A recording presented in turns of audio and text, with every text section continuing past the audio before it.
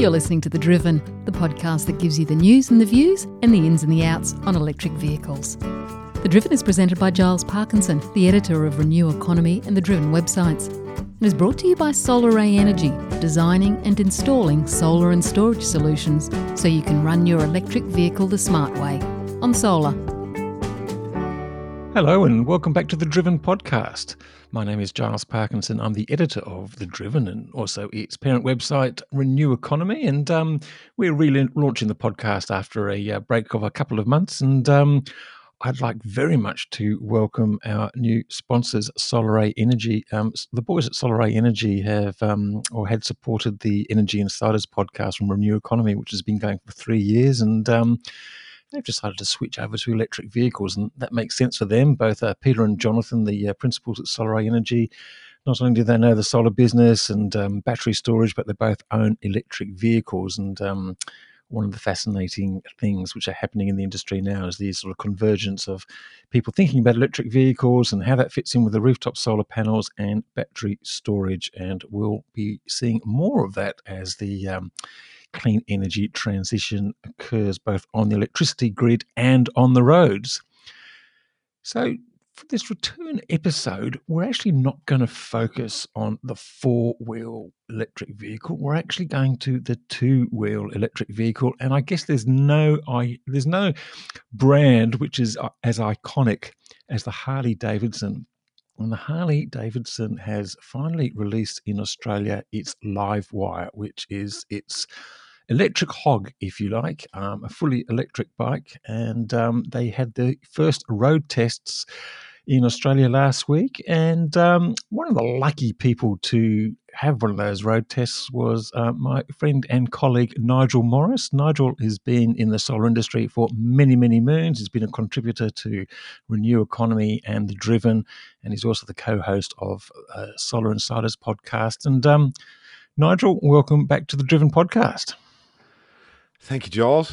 Feet have nearly touched back down on the ground after getting to ride a brand new electric motorcycle last week. Oh, look, I know how excited you were. And look, let's just start off with let's take this little 10-second break. Right back to the beginning. Right back to the beginning. Let's just hear what you heard when you went off on your Harley Davidson.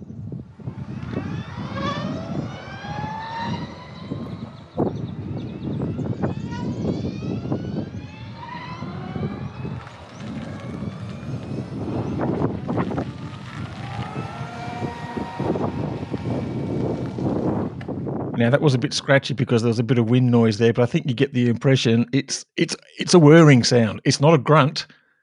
It's a whirring sound, not a grunt. Is it still a hog? It's 100% still a Harley Davidson. In fact, I had that conversation where I kind of chatted with some of the other guys there who, were long time, 50-year Harley Davidson guys, and said, is it a Harley? Is it still a Harley? And I went, yeah. Kinda, I don't know. I think so. But it's got the heritage behind it, and the history of Harley Davidson is really interesting. I was just looking at Wikipedia, in fact, and when William S. Harley and Arthur Davidson first built a motorcycle, and their marketing guy talked about this, they got a bicycle and they bought a motor and they bolted it together to try and make something fantastic. And that's pretty much what their tradition has been, is look around the world. Apologies for the siren, listeners. Look around the world, find the best tech, build it into a good motorbike, and go from there. And 117 years later, they're still doing the same thing. And so, when you think about it in that context, it makes sense. And in that sense, it's Harley, doing its best to adapt to the changing market and the changing world. And, so this time they've got an electric motor. When you drive a normal petrol or diesel car, you get a certain experience. A lot of people have driven some fantastic cars over the years and the decades and things like that. You hop into an electric vehicle and it's like a total different experience. And for many people, it's just like, so uplifting. They can't imagine actually going back to a petrol car. I mean, a lot of them do because that's their second car and they get to drive them occasionally, but they go, well, I don't really want to. What's it like with an what's it like with a motorcycle? I was just trying to mute out the fire ambulance going past. My apologies, listeners. It's very, in many ways, it's the same, but actually, it does have a different sensation because of really two critical things that are quite different. Number one, you don't have any centrifugal mass. When you've got a massive engine, big V-twin Harley, for example, or a big engine, you've got this huge reciprocating mass. So that's kind of throwing the bike around a bit. It's all very subtle, but it's creating inertia in the bike, and you're constantly subconsciously fighting against that inertia. You've got big flywheels, you've got all this kind of spinning mass, right? In an electric motorcycle, that is effectively gone. It just doesn't exist. The motor is relatively small, doesn't have a huge amount of inertia or spinning mass, and it runs at a pretty much a constant speed. It's not vibrating, it's not pulsing. You don't get pulses of energy delivery through to the drivetrain, so it's very, very smooth. So it's kind of the same in the sense that you can have bags of power and deliver it, but it's smoother. It's gear changeless, and it doesn't have that pulsing and that inertia. So what it means is, as a bike to ride, it has different characteristics because you're not having to overcome that inertia to try and turn the bike. So they behave quite differently. They actually require quite different chassis geometry and quite different build. You can't really successfully just bolt an electric motor into a normal motorbike and expect it to handle correctly. So, like Harley have done, pretty much every other manufacturer has designed a very special chassis to take those engine performance characteristics and deliver them the best it can and amplify the good stuff and get rid of the bad stuff, pulses and centrifugal mass. There's nothing positive about them. It's a negative side effect. And what about just the acceleration? I mean, 0 to 103 seconds, is that right? I mean, that just sounds like something that a normal Harley wouldn't be able to do. I mean, so that must be something special. It's pretty quick. It's pretty quick. Motorcycles, especially high-end, high-performance sports motorcycles, can do that kind of speed, right?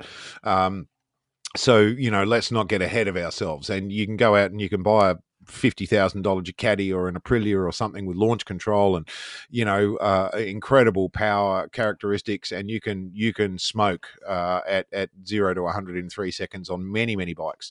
So it's not the first bike to do 0 to 100 in 3 seconds. However, the way that an electric motorcycle delivers it is entirely different because it is purely linear. It is a straight line.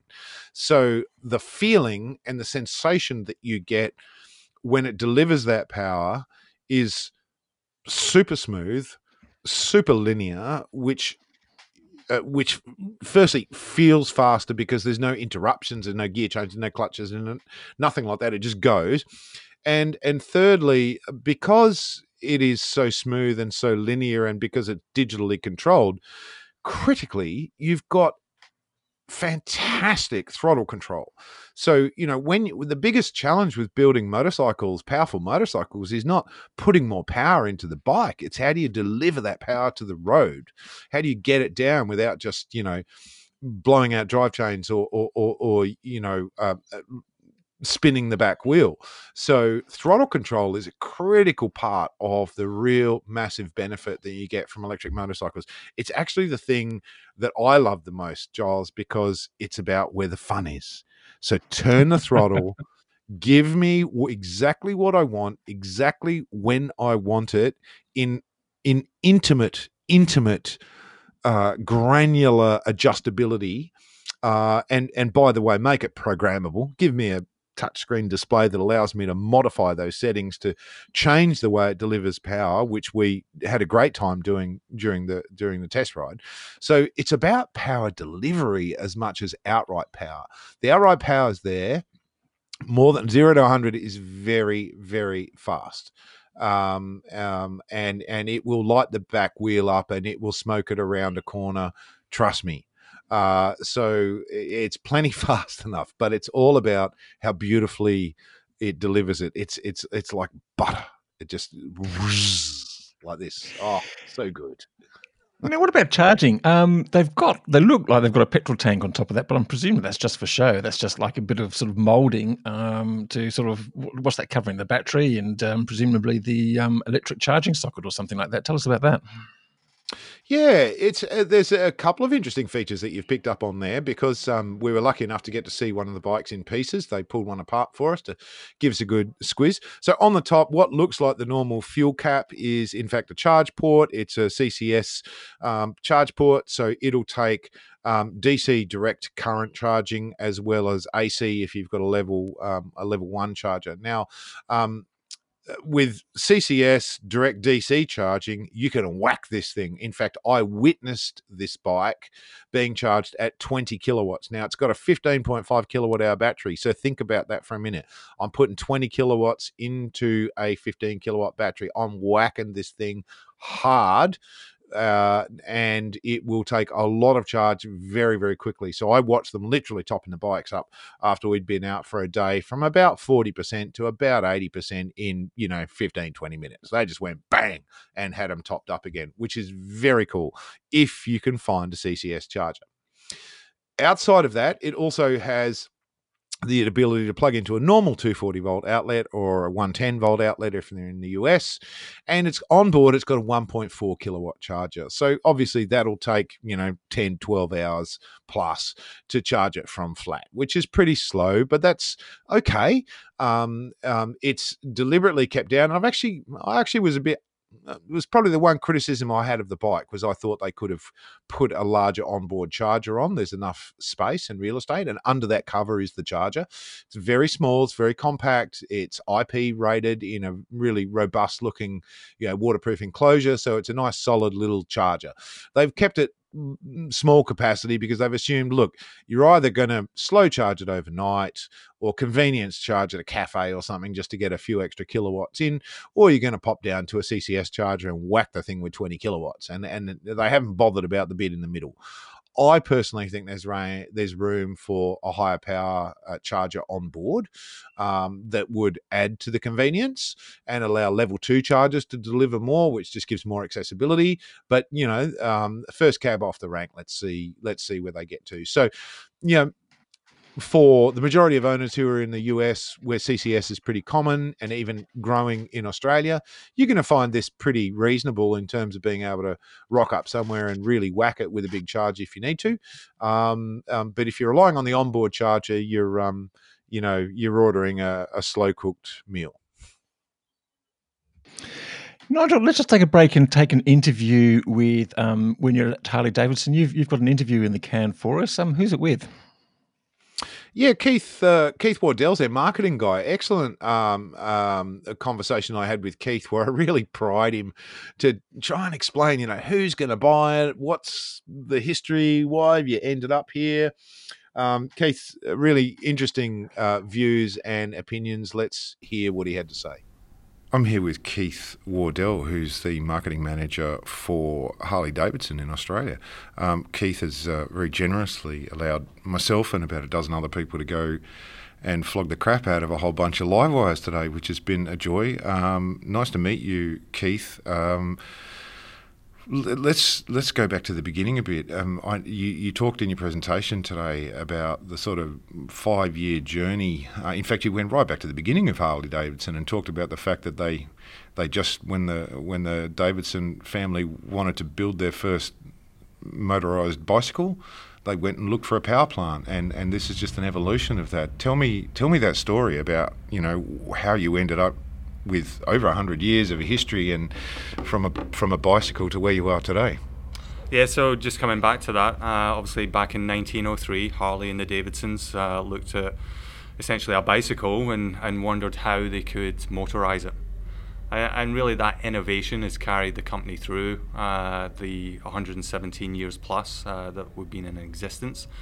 And, looking at EV, it's just the evolution of that. So how can we take a new power source and look to propel a two-wheeled vehicle? So just a natural part of the evolution to you. It was interesting to me, the thing that struck me looking at it, I mean, amazing job. The bike looks fantastic. It was a joy to ride. It was wonderful in many respects, and even the hardcore guys who are with us today, who are obviously dyed in the blood, old school Harley fans, liked it. Yep. They really did like it. You know, it's not for everyone, but that's okay. The thing that struck me was I kept looking at it going, does it look like a Harley? Is it a Harley, or is it something all new? You know, it kind of, Harley Davidson says big V twin to so many people. How you know, what are you going to do about that challenge? So yeah, I mean, in terms of the bike and the aesthetics of the bike, it's a combination of taking the technology, obviously the tech itself. You're faced with a fairly large battery that you want to build into the design of the bike, but still keeping that authenticity around the look and feel. So you know, the bike was designed by the same team that design all our other big twin bikes, so you know that comes into play. They obviously design all the bikes, and they've definitely put a different tweak onto Livewire. It's a slightly different riding position, but I think that reflects the performance of the bike overall. You know, that 0 to 103 seconds, you need that more aggressive riding style to fit the performance of the bike. Yeah, and I mean, it still looks like a Harley. There's no doubt about that. But you're right. It's got a twist on that, which is fabulous. So, you mentioned earlier today that Harley Davidson launched the Livewire about a year ago overseas. There's obviously been a lot going on in the last year, which has made everyone's lives a bit tricky. And you're now launching in Australia. Why Australia? Australia is a nightmare for EV owners, right? Not enough charging infrastructure. The government thinks they're stupid, broadly speaking, and it's been a very, very challenging environment for cars, let alone for such a niche product like a motorcycle. Why are you launching in Australia, and what do you expect is going to happen here? That's a great question. So yeah, we have launched Livewire in other markets.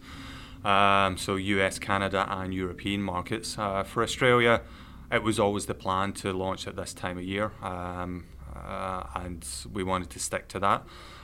We do think there's interest there in Australia. Yes, the infrastructure is not as good as other markets. We feel that, you know, a big motorcycle manufacturer come into play in the EV space will definitely help, and I think it just needs that critical mass. We encourage more manufacturers to get into EV. You know, for Livewire itself, we do see it as, I guess, our halo EV product. It will attract a specific buyer. It's not mass volume. It's not something that we're going after with, definitely not with Livewire. There are plans for more models to come out within the EV family from Harley Davidson over the next few years. And in terms of infrastructure, you know, we are seeing increases. It's maybe not at the speed that we would like to see, but, you know, 40% in 2019 in terms of public charging stations. You know, it's heading in the right direction, and we just need more of it. That's for sure. And in fact, I was thinking about it. I've done analysis of the stats of electric motorcycle ownership in Australia over the last few years, and congratulations, the EV motorcycle fleet just grew by about 15%, which is material, courtesy of that dozen bikes right out there. So, you know, you've already had a massive impact on the number of bikes that are registered in Australia. So that's also, I'm excluding scooters, of course, just pure motorcycles. So you've already made a dent, and you know, you get 50 or 100 or 200 or 500 of those bikes on the road, and it'll be wonderful news. So you know, who's, you know, the price has been published. It's a premium machine. It's a premium brand. Everything about the bike sings quality. It felt gorgeous today. You know, hitting potholes. Getting the cornering traction control to do what it was supposed to do when I went round a roundabout and the rear end stepped out, and I felt the thing doing its thing, and you know, it's bristling with technology, it's bristling with great gear, but it's a premium bike. Targeted at who's going to buy this bike? So for us, we definitely think we'll see interest in our existing customers. We've definitely already seen that come through. As we said, it was released a year ago, and we've had customers come into dealers saying, "Put my name down, I want one." That said, I think given that it's a different looking bike, it's a different concept, it does definitely challenge people's perception of the brand. As a result, I think it will attract brand new people.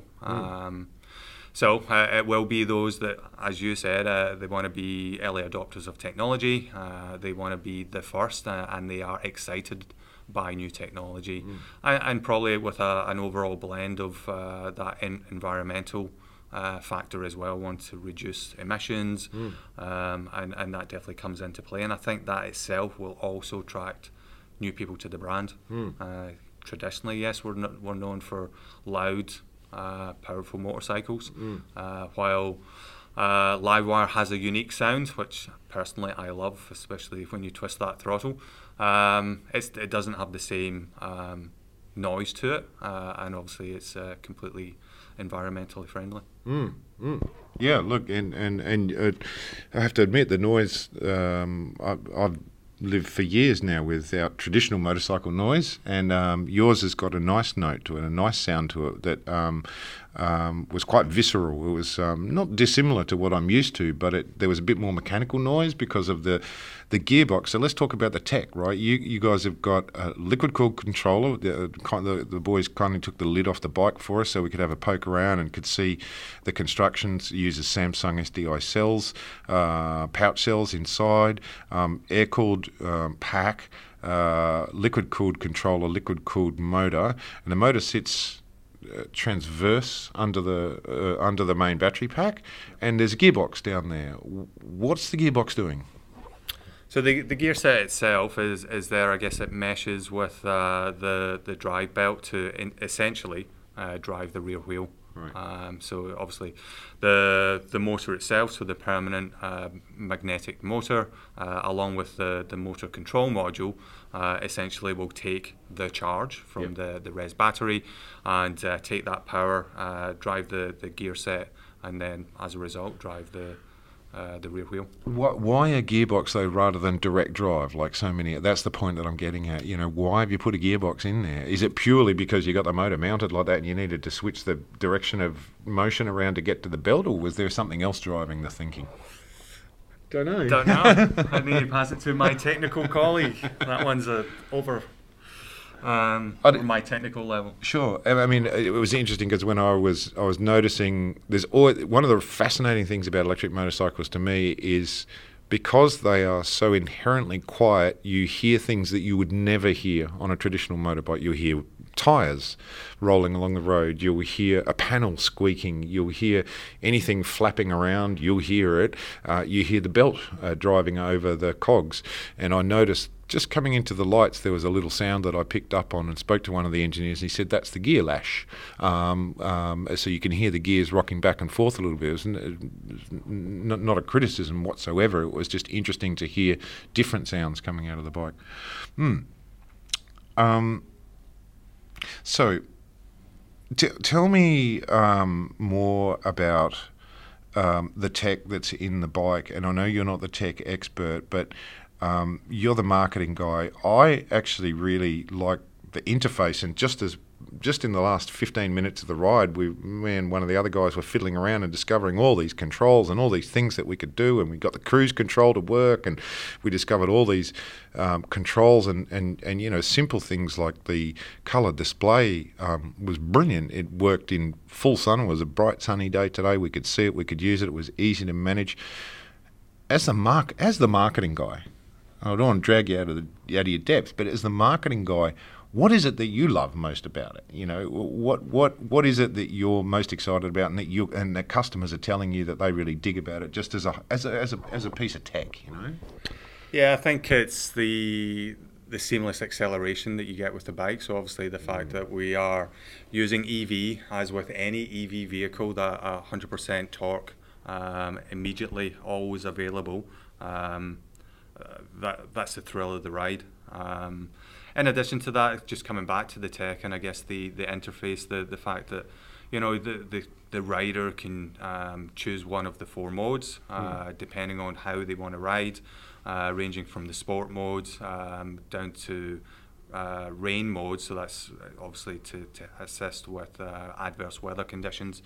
We have the range mode, so obviously set to get the maximum range out of the full charge of the battery. And then road mode is probably as close to the rider would get to our normal internal combustion engine ride experience.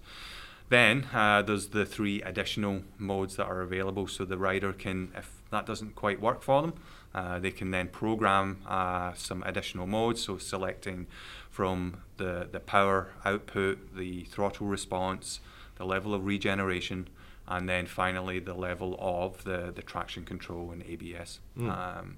And then the interface itself, just coming back to your comment, I think, it's obviously touchscreen. It's designed to do that with gloves on. Is it? I didn't even realise that. So some touchscreens that, if you've got glove on, it does not work. So that was definitely a key focus, obviously, as they designed the interface. The little gadget or widget, they call it, on the bike that I like the most is there is a little, it's almost like a pie chart, which shows you your as you twist the throttle, the power, and then as you're off throttle, how much is actually getting fed back into the bike, into the res battery, as we essentially see the kinetic energy from the rear wheel come back into that motor, get converted from the 3-phase AC and back into the res battery and stored as DC. Yeah, we discovered a couple of those things on the way back actually ourselves, and we're watching I was particularly interested in the power one, and that was going up and down, and then I could also see the temperature of the various different components on the bike, which is great, so there was some good diagnostic stuff there. Listeners would know that I've had a joyous but mixed experience of electric motorcycle ownership, and mine has been off the road for a while, and service has been a real challenge for all electric motorcycle owners in Australia. Premium motorcycle, I can immediately. In fact, my wife rang and said, "Are you still alive?" Firstly, and secondly, are you convinced? Do you want to buy one, and how much are they? And I told her, and she said words that I can't repeat. And so, it's a challenge even for someone like me who actually is, a perfect candidate to buy one. The only argument that I can give my wife to spend $49,550 on a motorcycle is that I feel more comfortable with a brand that's 117 years old, that I'm going to get the support, and if something goes wrong, I'm going to get looked after, and that there's perhaps more at stake for Harley Davidson than there was for the brand of motorcycle that I currently own and wish worked but doesn't. The reality of that, of course, though, is that, for any buyer, and I'm being honest here, it's a leap of faith, right? You guys are fresh into this. It's new tech for you guys.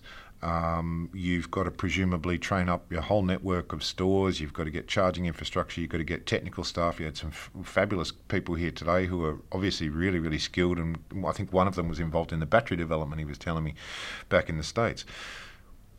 Is that what's going to get me to convince my wife to pay $49,000 for the bike? Is it the brand strength that people are going to have to rely on to justify it?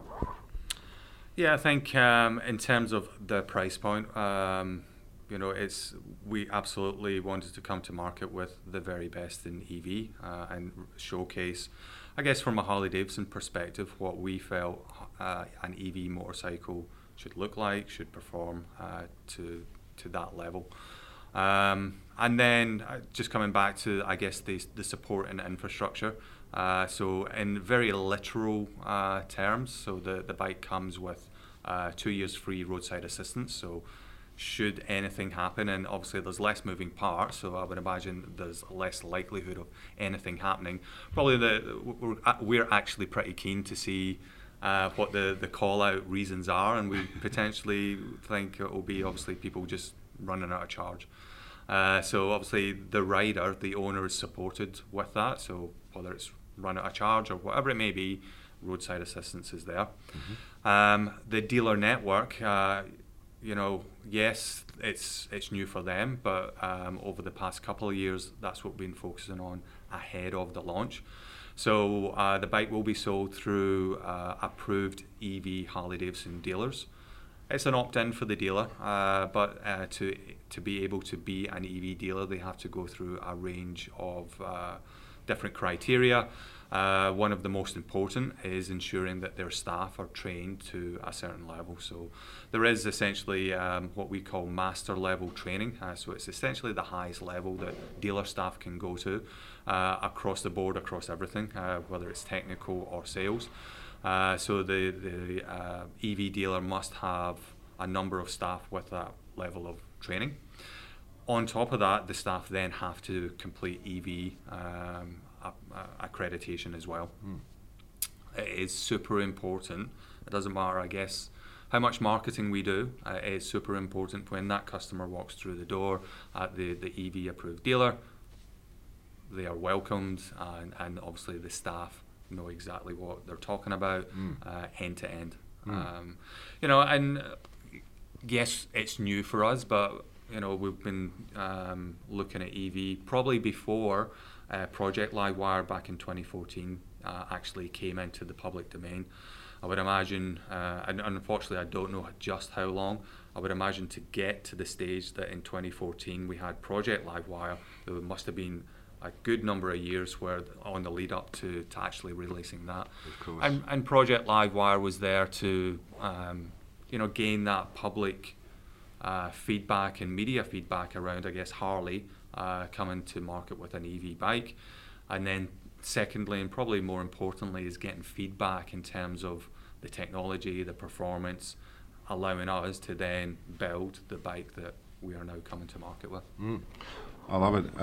So, mate, we probably need to wrap it up, but I know there's a bunch of listeners out there eagerly awaiting this interview so that they can learn a bit more about the bike and to know that it's available now in Australia. There's a lot of listeners out there who have been saving up their bickies and thinking about their electric motorcycle purchase. Where are you at right now? How many dealers do you have up and running right now? And what's the schedule for people to actually be able to go out and buy the bike? Yep. So in total, across Australia and New Zealand, there's 10 at the moment. So there's 2 in New Zealand and 8 in Australia. So you can go onto the Harley Davidson website, dealer locator, you can select EV dealer. That will give you your list of EV dealers. Schedule-wise, as I said, it's actually entirely up to the dealer. So obviously we've got some dealers who are completely on board and ready to go. Some will obviously be watching this space to see how the overall EV market develops over time. Probably in addition to that, obviously, as we release more models over the next few years, that just builds up the EV family. Still focusing on our internal combustion engines as well, and families, but obviously EV is a great new market for us to, essentially, we plan to lead in.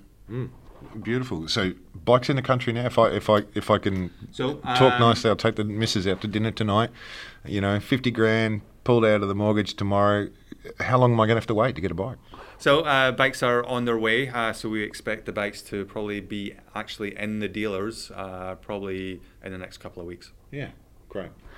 Keith, thanks again for the opportunity to go for a ride on the bike today and for all the chance to chat to you, and best of luck to you. Thank you very much. Thanks for coming. That was Keith Wardell from Harley Davidson. Nigel, who do you think is going to be buying the Harley Davidson electric Livewire? So, as I said in my article, Giles, there is a market for people who want to buy $50,000 plus motorcycles in Australia and indeed around the world, and so they will undoubtedly there will undoubtedly be a decent little market for it. I tried to break this apart, and what Keith highlighted was that a lot of existing Harley owners were actually coming to them, and bear in mind, listeners, a top of the range Harley is more expensive than the Livewire, right? You're pushing towards $55,000-$60,000 for a top of the range, fully set up Harley Davidson with a petrol motor. So it's not the most expensive bike in their fleet. So they have quite a lot of existing owners who might have one or two, very, very high-end Harleys, who are looking at this and saying to themselves, this would be fun to pop down to the shops on, or, have a little weekend blast on. It's a sportier version. So I've got my wide glide for my big touring exercises. I've got my nomenclature in Harley, embarrassingly, but, my FXLS for street rodding, and another one for bobbing. And this is my little blaster. It'll be probably my fastest Harley. It's high tech. It's got all the brand behind it, and I can wheel it into a Harley dealer anywhere in the country and get it supported like crazy. So, the first and foremost buyers are going to be existing Harley buyers. Then you've got a second group of people who are maybe people who just want the latest tech. Now, I'd put myself in that bucket, Giles. I love a bit of fresh tech, especially around motorcycles. But I don't have 50 grand to spend on one, sadly. I've got some other commitments, a family and, other things. So I'm not a $50,000 motorcycle buyer. I'm looking for something that's more affordable than that. So it's not me. Someone asked me this on Facebook and said, would you buy one? I said, I probably wouldn't, being totally honest. Not because I don't think it's super cool, not because I don't think it's wonderful, but I'm a tinkerer.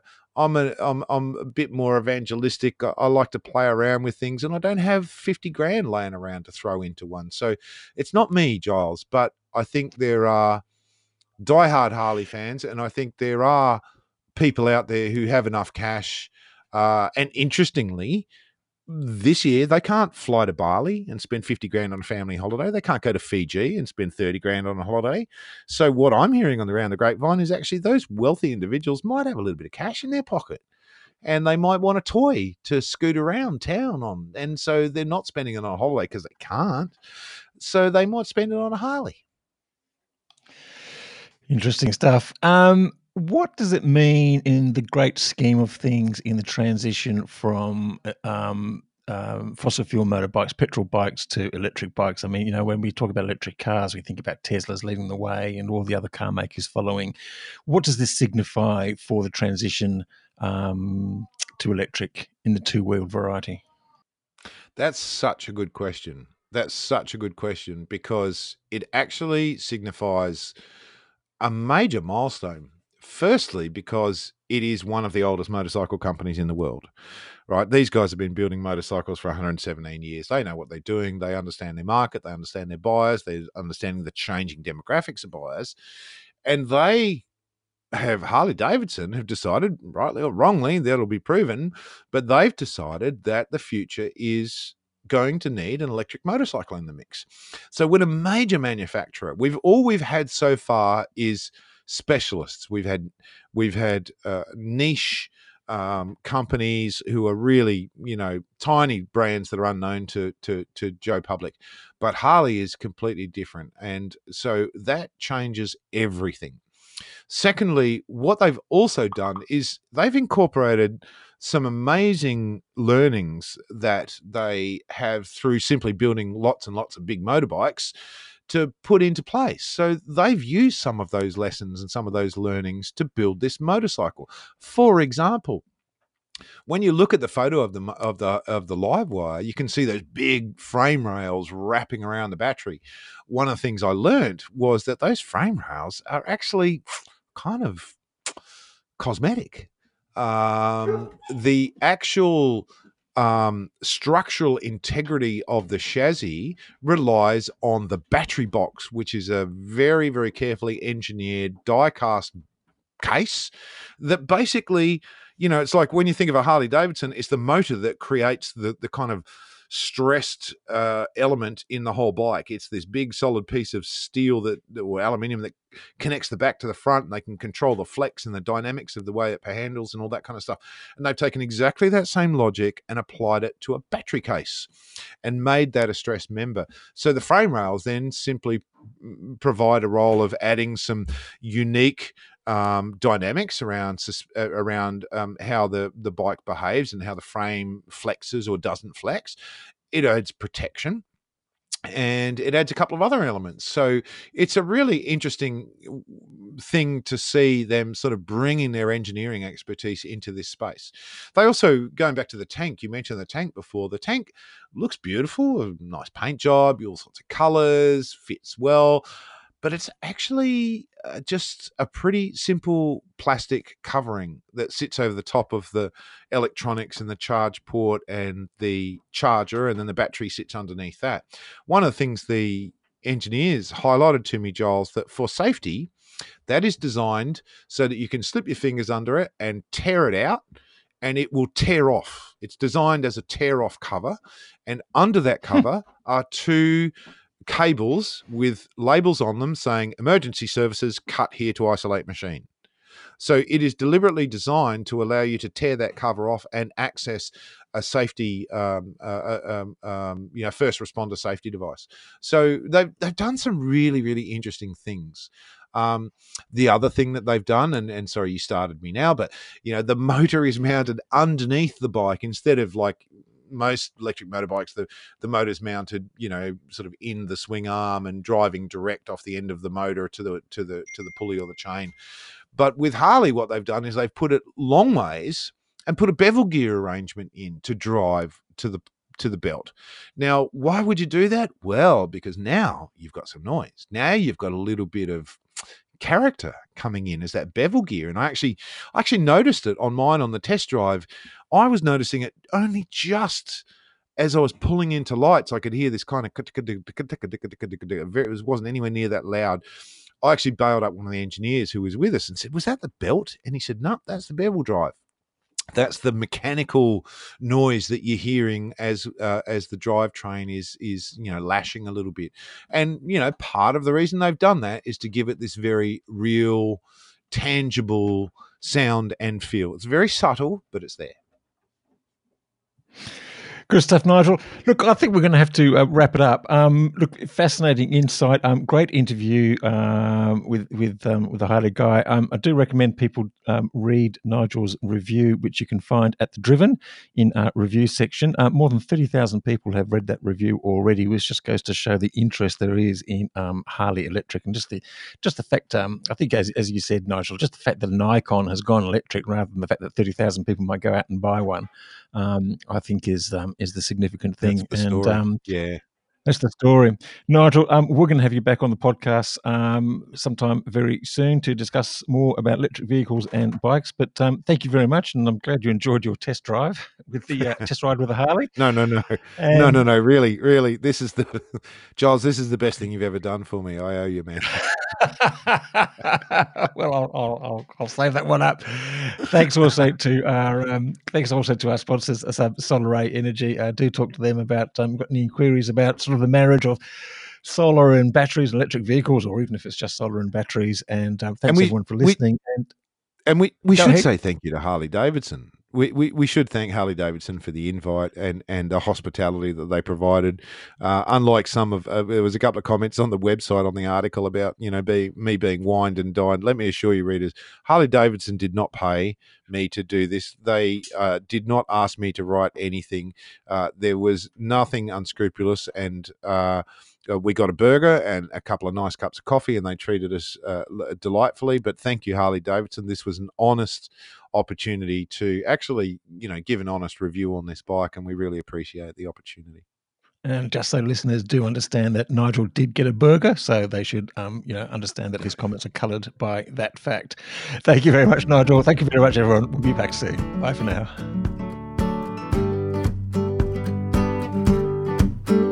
The Driven podcast was brought to you by Solar Energy. Solar Energy has been designing and installing solar and storage solutions for electric vehicle owners since EVs first arrived in Australia. There's a smarter way to run your EV from Solar.